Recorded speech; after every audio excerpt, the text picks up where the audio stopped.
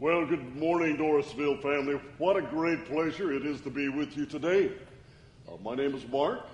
This is Karen sitting up front. And we are your IMB missionaries serving in Brazil. It is a distinguished honor for us to have the privilege of being with you today and letting you know the joy we feel in knowing the love, the support, the prayers of this church, churches like this church across the Southern Baptist Convention, supporting 3,700 fellow Southern Baptists serving around the world. And it's because of commitments like the commitment of this church to Great Commission Advance that is possible. So I bring to you this morning greetings from Dr. Paul Chitwood, the President of the International Mission Board, 3,700 Southern Baptists serving around the world. We want to express to you on behalf of each and every one of those missionaries the gratitude that we feel for the support that churches like this church gives to the cause of Christ. This church is making a difference. Your prayers, your offerings, your involvement are a vitally important part of what it means to make God's name known among the nations. And so it's in light of that today, I'd like to talk with you about an important subject, and that is the question you're looking at today, this whole question of the connection between revival and missions and discipleship. Now, we're going to be meditating extensively on Matthew's Gospel, chapter 28, but I'd like to start by reading to you a verse of Scripture regularly referred to by Dr. Chitwood. He actually says that this verse of Scripture is the vision text of the International Mission Board. So when you think about the International Mission Board of the Southern Baptist Convention, you ask yourself the question, what is it that we desire to see accomplished by praying for missions, giving to missions, being involved in missions in all manners and all capacities? What is it that we desire to see accomplished? Dr. Chitwood always directs our attention to Revelation chapter 7, and allow me to read to you verse 9. After this I looked, and there was a vast multitude from every nation, tribe, people, and language, which no one could number, and they were standing before the throne and before the Lamb. Now, the book of Revelation was written for one primary purpose. And no, it was not just to tell you about the future or even the immediate future. That's not the primary purpose. It is to encourage you about what will always be the final result. Amen. Amen. It's to encourage you about what will be final result. Always remembering when this text was written, God's people were in a very, very small, persecuted minority. This was right before there was this tremendous outbreak of what would be some of the most severe persecution that the Christian church had encountered. They needed to be encouraged. The encouragement is God wins. God wins. Now that's the encouragement. Now that is not to say anything about the ups and the downs that's going to get us to the point where God wins. There could be perhaps an infinite amount of varieties of challenges we might face getting from where we are at now to where God says one day we will all be. But this is where we are moving towards. Now, the real question for us as we look at God's Word today, and I would direct your attention now to the text we'll be looking at in Matthew's Gospel, a very familiar text there, Matthew 28 and verses 18 and following. The question now becomes, if this is the end of history, history is moving in this direction, and that is not a theoretical possibility, it's not an abstract idea. It is a certain conviction. Certain things inevitably and certainly will happen because God is moving to accomplish those things. And what we know as Bible-believing Baptists, Bible-believing Christians, is that in the end, all that God desires to accomplish will be accomplished by the redemption of the nations before the throne of God. The world, the history of this world, this universe ends in worship. Amen. This is where it's all going. Now the question for us becomes this. What will be the means by which we get where we're at right now, with all of the ups and the downs and the problems and the challenges? How will we get from where we find ourselves at this moment to where we know God intends to take us? Now, as you answer that question, this church family will have a very clear understanding of just what is God's mission for the Doorsville Baptist Church. You will have a very clear understanding of what is God's mission for your life and for your family, for your marriage. When young people ask the question, what am I supposed to be doing with my life that matters? Well, you're going to get the answer. What matters is anything that contributes to what God says, this is where we're going. Amen. Now, what a mission gives God's people is clarity.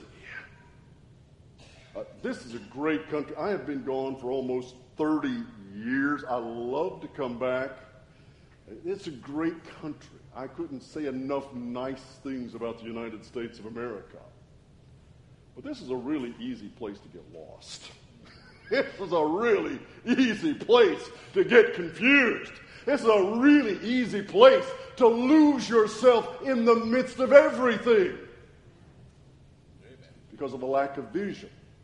Because of clarity of mission. You don't know exactly what to say yes to. You don't know what to say no to. So the value of what we're looking at today is this provides for God's people direction. What is important?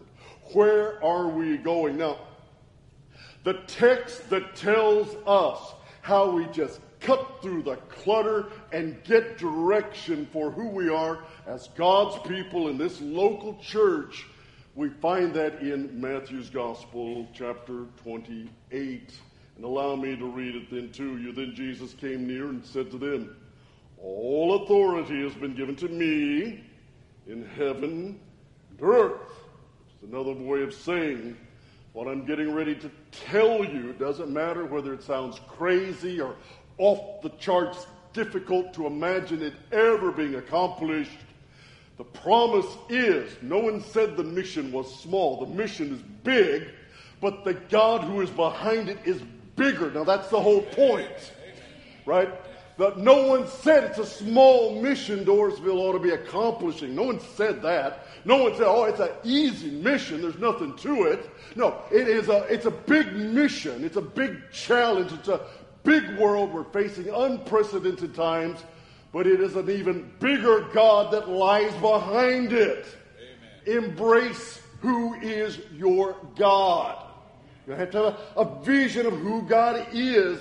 The very size of who your God is determines the confidence and the direction you have in your life. Amen. Now, he says, I have all authority. All right. Well, what's he going to be using it for? That's the question. Now, all right. Well, where are you going with all this ability to get something accomplished? Verse 19, go therefore, make disciples of all nations, baptizing them in the name of the Father, the Son, and the Holy Spirit.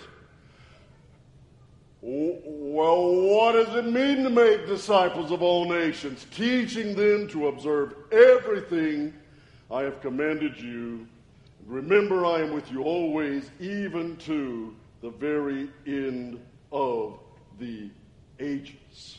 Now, as we think about the passage that is before us today, I want you to think about what we're going to look at as we connect God's mission, God's vision, with the process by which we will get from where we are at to where God wants us to be. Now, as we think about the International Mission Board, the International Mission Board is committed to that Revelation 7:9 vision. Southern Baptist churches that support the International Mission Board are committed to this Revelation 7:9 vision. Now, this is what we're going to do. I want to challenge you with a reality. This is a reality that we're challenging Southern Baptists all across the United States of America with a challenge. Now, the challenge is this. In 5 years, the International Mission Board is challenging Southern Baptists to appoint an additional 500 new international missionaries. Now, once more, I've asked Pastor Brent this question, but I'm going to ask you again. Of those 500 missionaries, where are they coming from? Local churches just like this local church. Now, that's not 500 missionaries we're just going to pick up off the streets and send to the other. It's from local churches just like this church right here. Now, that immediately begins that we have to start asking a question. Is Doorsville Baptist Church positioned to be a partner in training and deploying some of those 500 missionaries? Now, that's a good question. Only you know the answer to that one. I'm not quite certain. But now that's the challenge. 500 new Southern Baptist missionaries, and I'm going to just tell you right now, the best ones are the young ones. You're 15 to 35. What's God telling you to do with your life? When was the last one someone told you, have you ever thought about being a missionary? Well, if it's not going to be you, let me ask you a serious question. Well, who is it going to be? I mean, if it's not you, if it's not your child, if it's not your grandchild, well, who do you think those 500 are going? Where are they going to be coming from? No, you need to ask yourself, is God equipping me? Is He calling me to be a part of that 500 who are going to be deploying to the nations, supported by gospel-faithful churches, just like this church has been faithful in supporting international missions for so long now. 500 new missionaries is the challenge that is being placed before Southern Baptists. Now, the challenge I'm going to face with you today is at the end of this message. And I didn't say this clearly enough this morning, first session. I want to make sure we say it right now, Pastor Brent. I'm going to challenge you with 3 commitment questions. Do you have someone speaking truth into your life? Because to become a disciple, you're going to have someone talking to you. Number 2, do you have a friend walking beside you that you can have ongoing heart-to-heart discipleship, relationship? And number 3, are you investing your life in someone else? Now, Pastor Brent at the very end, I'm not going to say much more than what I'm saying now, but Pastor Brent's going to be up here. And at the end of this message, if the Lord is speaking to you about praying, because one of the first things you need to do when you think about those 3 questions is this: have I prayed about that? Have I even sought God's will about someone to mentor me, someone to walk with me, and for me to invest in the life of someone else? And if you're here today saying, I have no idea how I would respond to that, well, maybe the first step, Pastor Brent, is to just pray about it. Amen. If Pastor Brent's here and you want to pray with him, that's great. If there's so many of you who want to pray with me too. Amen. And if it's more than what Pastor Brent and I can pray about, well, we're going to bring more deacons and others up. We're going to pray with, but don't leave here if you're thinking in your heart, I need to pray about that. Amen. Well, let's pray about it. Let's talk with Jesus about it. Why is that? All right, because of the following. Now, we know that revival is essential. Now, we just know that, right? We know that. But to get from where we are, you don't start with revival. You see, you don't just say, now God revive us. The reason for that is simply stated. God calls us in Matthew's Gospel chapter 28 to make disciples. You make disciples. Now, revival is a consequence of discipleship. It is not the cause of discipleship. We need to understand that. Many people are saying, America needs revival. Who possibly is going to argue against that? Who possibly would say, well, I don't think so. I think we're just doing real fine. No, we know we need revival. But you don't seek revival. Revival is a consequence of gospel faithfulness. It's a consequence of discipleship. You say, we're going to do the basics. There's a young man here. He is my nephew. We're proud of this boy. I write about it. I said, you're the lead of our family. You and your cousin. You're going to take us forward to this next generation. He's a coach, right? You're going to invest. You're going to do the basics. Gentlemen, that's what Vince Lombardi said. Gentlemen, this is a football, right? This is a football. That's how he started out, with the best professional players around. The basics. Friends, churches must focus on the basics. The most important thing for the Doorsville Baptist Church, commitment to discipleship. Make disciples. Teaching them to obey everything I have commanded. It starts there. Now, what God wants to do with that. After that, it's God's work. But I can tell you this. No discipleship, no revival. No revival, no missions. It's just that simple. That's just the way God works in history. Now, the question you need to be asking yourself as a church, where do we find ourselves now? It's great to be a mission-supporting church. You already know I'm grateful for it. Don't stop. It's not enough. It's great to be seeking revival. It's important. Don't stop. It's not enough. What are you doing to disciple the next generation?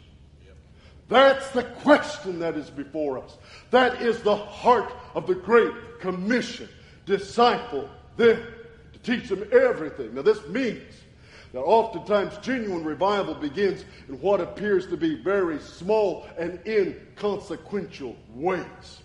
To be a disciple is just to be a student of a teacher. And for us, it means we are students. We're followers of the greatest of all rabbis, the eternal Lord Jesus Christ. Now, this sounds simple. You just go, seriously, we've heard this before. You're not the first one to preach in this church about the importance of it. Every generation, every decade, every year, every Sunday has got to commit itself to the basics. Amen. The most basic of all things is the Great Commission. It sounds simple. It sounds inconsequential, but its impact is eternal. Now, none of us are going to be preaching the gospel or being involved in missions just by some accident that occurred. We all have our stories. Amen. My story just started as one boy, normally one boy, on Saturday afternoons, not even Sunday morning, Saturday afternoons in a little small country church out in the Middle Fork Creek bottoms of Franklin County. That is the exact location. You could watch the flood waters creep their way across the fields in the springtime as the floods were actually just coming in there and just flooding that Middle Fork Creek bottom. That's where I started. I was one boy. I had an uncle who said, I think it's important that I take time to talk with this young fella about missions. That's how I got started. Amen. There is no such thing as an inconsequential commitment to discipleship. There is no such thing as investing yourself in the lives of others, making disciples, that you say, well, that wasn't a good investment of my time. I would say, to the contrary, that is the only wise investment of your time. Amen. Now, something bigger, something grander is before us. You said, yes, that's what I want. Well, then, to see God at work, never forget this important scripture, Zechariah 4:10, who has despised the days of small beginnings. Maybe you're here this morning and you're saying, Pastor, what could I do do not despise the day of small beginnings. Amen. Do something. Amen. There is no shortage of the need for servants here at the Dorisville Baptist Church, committing themselves to discipling others. Do not despise the days of small beginnings. Bible school, Sunday school, missions education, personal discipleship. Small things matter in God's economy. Amen. Discipleship might look like small things, yet there's never been a genuine revival. There's never been without genuine discipleship already having occurred. Now, what I want to talk with you this morning real quick now, slide 3 if you would, is I want to just say briefly 3 basic things we want to talk about. Now, what is a revival? Spiritual awakening. How can I position myself to be a more effective disciple? And what am I going to do about it? Now, when we get to the what am I going to do about it, I'm going to pass the word over to Pastor Brent. And I do want to ask you, if God's speaking to you today, I plead with you, at least pray about some of these things. And pray publicly so people can pray with you. I want to pray with you. I want to pray. I want more discipleship makers, Pastor Brent. I mean, this is Great Commission work, is making disciples. You start here in Harrisburg, you go to Southern Illinois, you go to all around Illinois, all around the U.S., you go to the ends of the earth, but it's the same thing. Make disciples of all peoples. Now, it comes from a heart that has been deeply touched by the gospel. Now, where does this all begin? Well, I like to... Now, we can make this complicated. I teach a whole lot about this kind of stuff. I could get about as complicated as you want here, or we can just pretty well keep it simple. As I tell folks, I'm a Southern Illinois University graduate. I like to keep my stuff simple. So what is revival? Well, the first thing revival is this. Revival is not singing in a certain way. It's not packing out a stadium. It's not bringing in a special speaker. It's not having buses. Those are the outward manifestations, but that's not revival. You can do all of those things and not have a revival. Revival, the first thing is this. Revival is when God gets big in the eyes of his own people. That's what revival, when God gets big in the eyes of his own people. Isaiah 6:1. In the year that King Uzziah died, the king, I saw the Lord. I saw the king. Amen. That's what he said. He said in the year that King Uzziah was a very important, well-respected, highly significant leader. And you know what the people of Israel were thinking? Oh, no, we're in trouble now. We've lost a great leader. He's been with us forever. Isaiah said, when we were at the bottom, right, at the bottom of the barrel, faced with opposition and conflict from outside threats, the king was dead. We're going, oh, no, now what's going to happen? Who's going to save us? Isaiah said, in the year that King Uzziah died, I saw the king. Amen. I saw the Lord, and he was high, and he was lifted up, and he was highly exalted. He said, that is my God. I saw him when I was desperate, and I thought there was no hope. I was without any direction, and I saw God, and he was what? He was great, and he was glorious. And I ask you the question, who is your God? Who is he? Now, first commandment, 10 Commandments. I hope you're teaching your kids the 10 Commandments. Thou shalt not have any other gods before me. Now, as you're processing this first point, the real question I would ask, the simplest way to answer whether your God's big or not is just think about this. Think about this question. Then after that, I want to repeat. Maybe what you need to do during a time of reflection and prayer, maybe you need to come forward and pray a little more with some folks saying, I thought about that question. I think I need a bigger God in my life. All right, here's the question. Amen. Is your God bigger than your fears? Yeah. Is your God, now, be honest, just be honest. How big are your fears? What's really eating you up right now? We've been through some hard times, folks. This is hard times. I have been in a place, it's hard time. I can tell you some tragic and sad stories.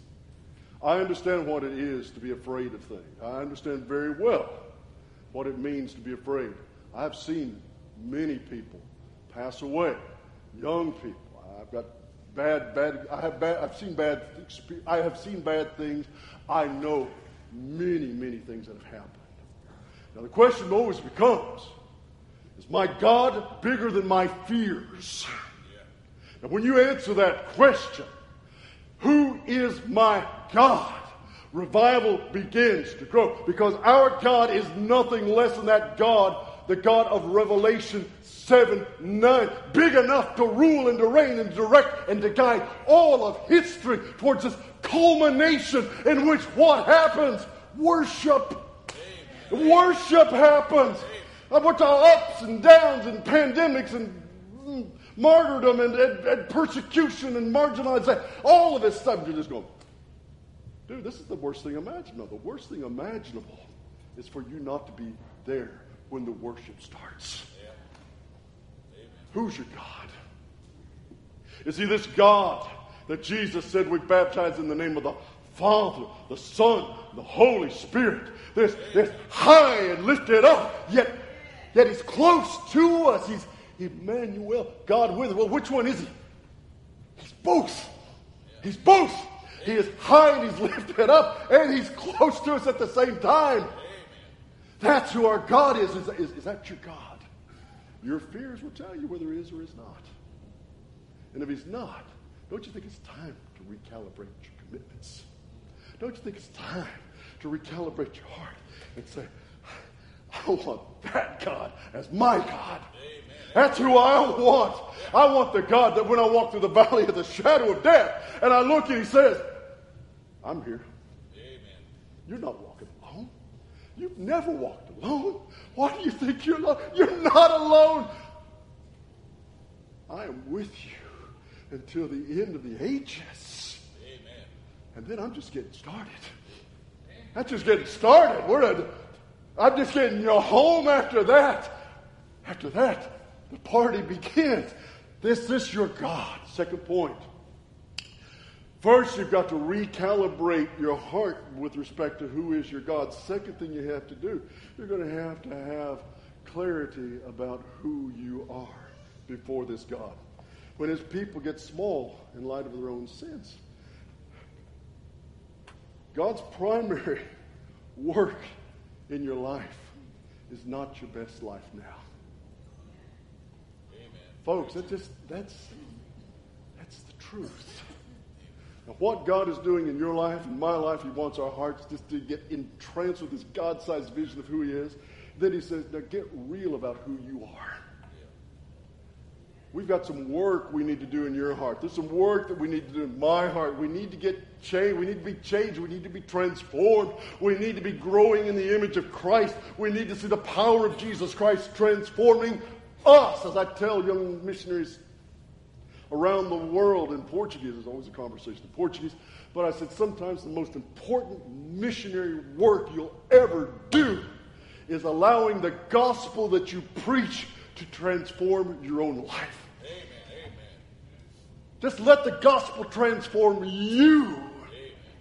And that can be the beginning of the most significant missions ministry you'll ever have. Just let the gospel change you. Now, what does it look like when we do that? Let me just read quickly here from James Gospel, chapter 4, and highlight just a couple of key verses here.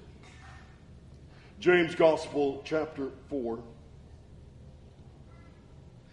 Here's the problem. I mean, you got some folks that basically their God's pretty small, and they're not really letting him do a whole lot in their lives to change them. That's why he starts out with this. What is the source of wars and fights among you? Don't they come from a craving? Don't they come from cravings that are at war within you? You desire, you don't have, you murder, you covet, you cannot obtain, you fight, you war. He's talking about a Baptist church fight. That's all I mean, that's all he's really talking about, folks. I mean, just, make sure this is the living this is what we call this the Living Franklin County translation.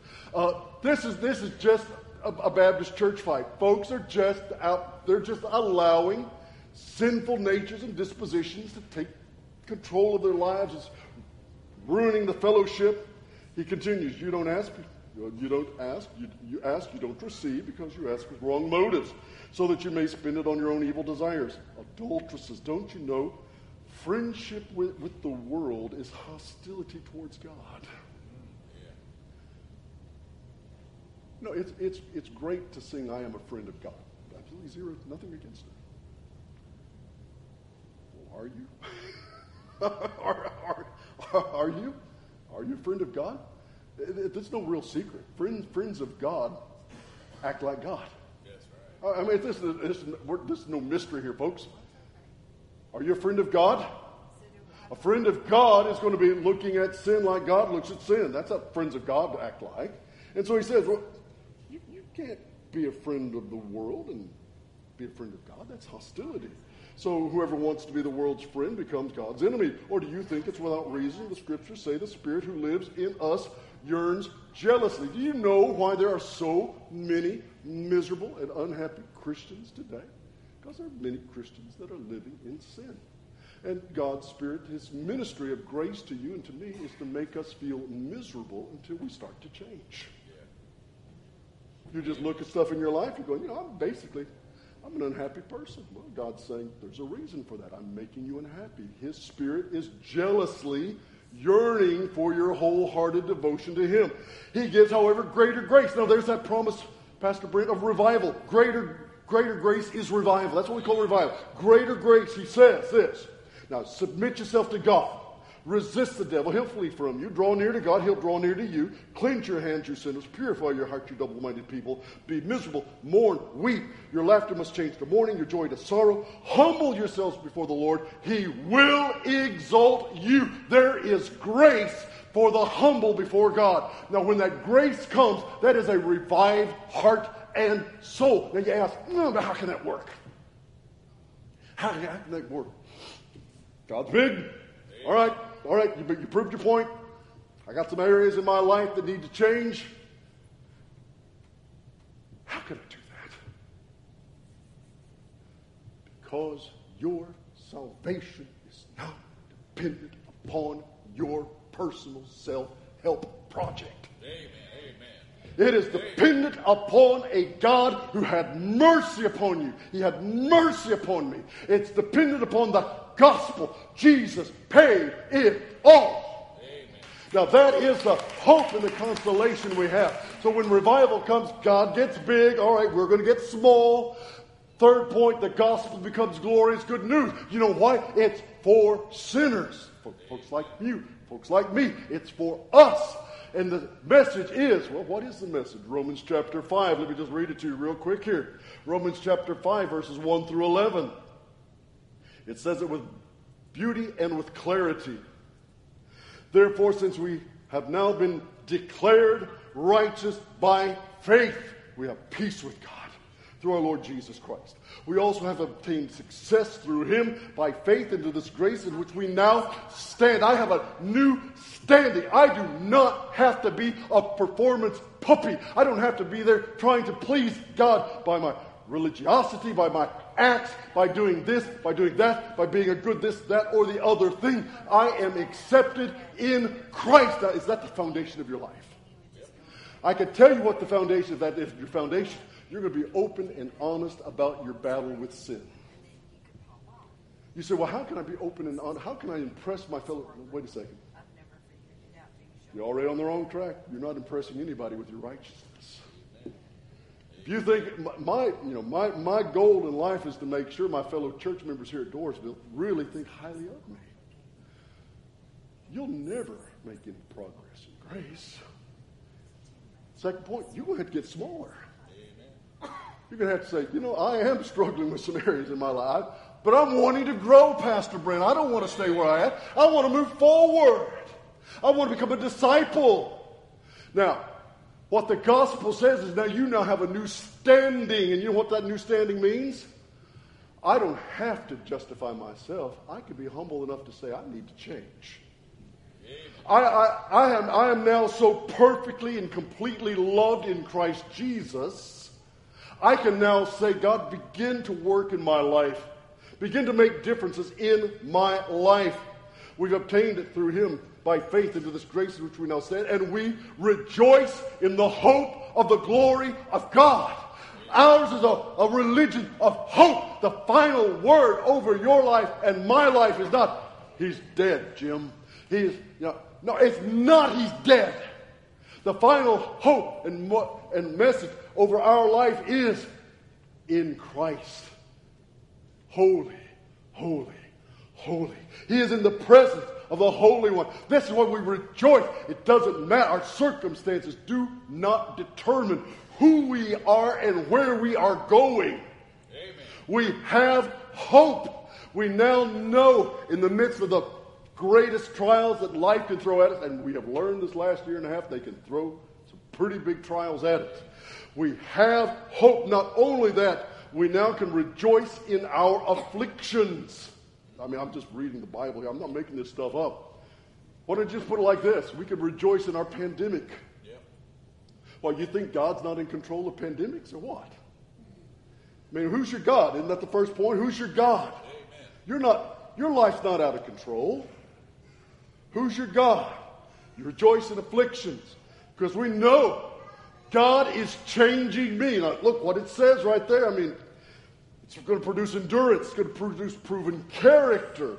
Character produces hope. God's wanting to make you a different person. Now, that's the point we're talking about. You're going, how can I do this? Because you're loved in Jesus. Amen. You can be honest. You can say, I need to grow. I want to grow. And God's saying, grow. Yes. Grow. Become the person I want you to be. Verse 5. This hope will not disappoint us. Think about that first point. Where's your real heartfelt confidence? Bank account? Nope. Academic formation? Prestige in the community? What are you really chewing on? What do you hold on to with more intentionality than anything else? Reputation? All these things will... they're going to let you down. They're going to let you down. You know that. They're good servants, but they are terrible masters. All these things, all those things I just made mention, you can use this to glorify God. I'm not questioning that. You let them be your God. They will disappoint you, and it is just a matter of time.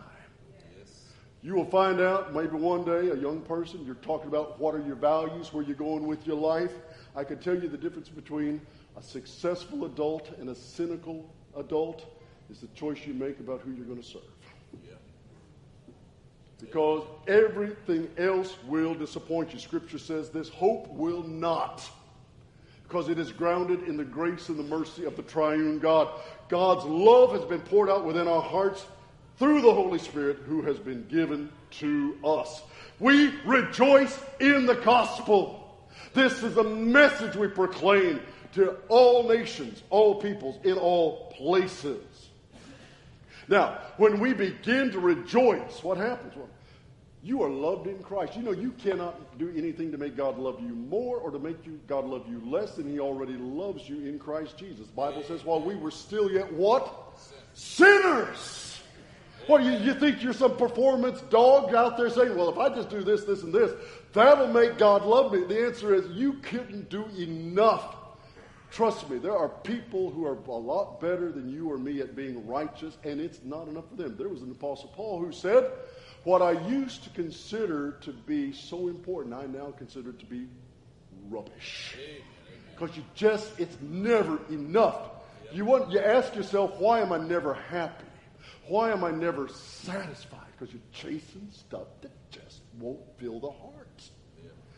The gospel comes, and he says, in Christ you have full and complete acceptance. Now, what does this do? Well, when I really think about the gospel, and I need people, Pastor Brent speaking into my life, my brother, I need to be reminded of it. Got to constantly have people speaking into my life. If I don't get it, I start going off on my own little self-salvation project once more. And I become that miserable, cynical person that no one wants to be around because I'm trying to save myself, trying to justify myself before other people. And I forget that I am justified in Christ. But when I'm receiving that input, then I begin to feel the joy of the Holy Spirit in my life. And when I begin to feel the joy of the Holy Spirit in my life, and Pastor Brent feels, and then others begin to feel it all around, and all of a sudden you go, there is a fire that is burning here. That is what we call revival. And when everyone's beginning to feel the fire of God's Spirit, it's the gospel. The gospel is just getting bigger and bigger and bigger, more great, more glorious. You know what you want? You want others to know that. So we want others to be happy with us. Now, folks, I wish I could make it more clear. That's why you do missions. Yes. Amen. Missions is just no more than you're wanting other people to be happy in Jesus like you're happy in Jesus.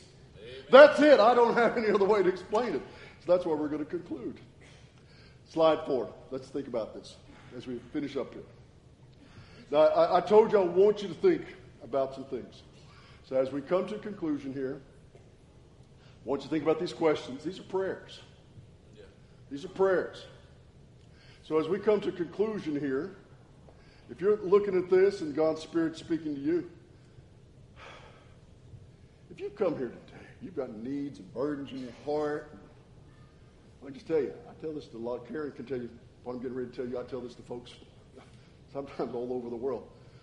There's just nothing much more sadder in my thinking than to come thinking, I certainly wish I could have prayed about a few things. I didn't get a chance to do it. I didn't take advantage of it.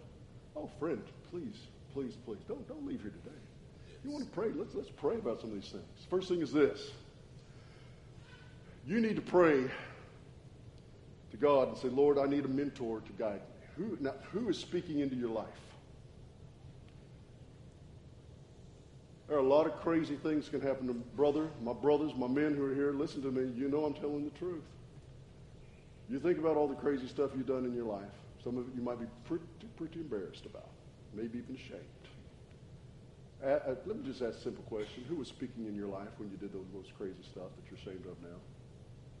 You're going, now that I think about it, nobody. I bet you now you understand what the problem was now, don't you? Yeah. Right? We need people speaking into our lives. I just told you I need people to be speaking into my life about how great the gospel is. Because if you just leave it with me, I will get off track. Who's speaking into your life? Do you have people speaking into your life? If you say, I'm not quite sure. I'm not sure. Well, have you even prayed about this? You really do need someone. You're not going to become a disciple until people begin to speak into your life. Who is it? Pray about it. Second, not only do you need people speaking into your life, you need people with whom you can speak with. Okay, you need people. You need to have people talking to you, but then you need to be able to talk with others. The old Puritans used to say, after receiving Jesus as your Savior and Lord, the second most important thing you can ever pray about is, Lord, give me a true friend. Some of you older gentlemen might remember we used to use that phrase, a bosom buddy. That's a true friend, someone you can just open your heart up to and talk with them. A friend who will walk beside you so that you do not need to walk in your own inner darkness. Sin is like cockroaches, or if you're like my marvelous younger sister Lori here, sin is like snakes. And you just know where they're hanging out, don't you? In the dark, right? You just know. You know if you just turn that light on, something ugly's going to be there. Now, if you think that's true of cockroaches and snakes,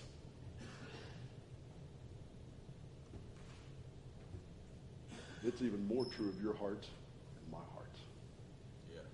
So who are you talking with about what's really going on in your heart? Do you have even just one person? If you're thinking here today, I've already said, U.S. is a great place. It is a lousy place for relationships. There are better countries on this planet for relationships than the United States. Great place to get rich. Bad place to have friends. Who are your friends? Now, you need to cultivate a friend.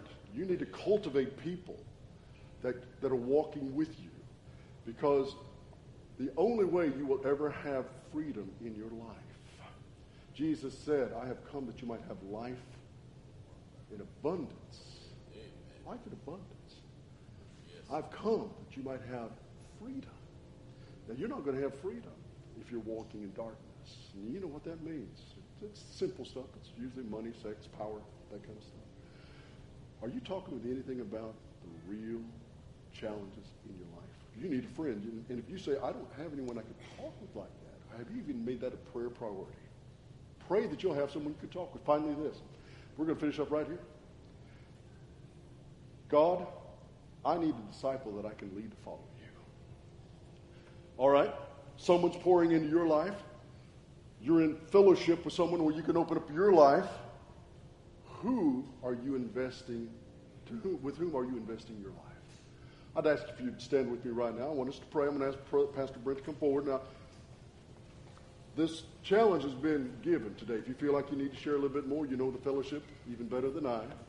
But I really want you to pray about these three questions, because Dorisville Baptist Church has an important part to play in God's mission. But it is essential that before there is mission, before there's even revival, there must be discipleship. And these are the three discipleship questions. How will I respond to who's my mentor? Who am I walking with? Who am I investing in? Could I ask you this morning to make it a matter of prayer? And if you feel like it's the Lord's leadership, please feel free to respond during this hymn of invitation to seek God's face. Let's pray together. Lord, we have looked at your word. I pray your people are challenged, encouraged.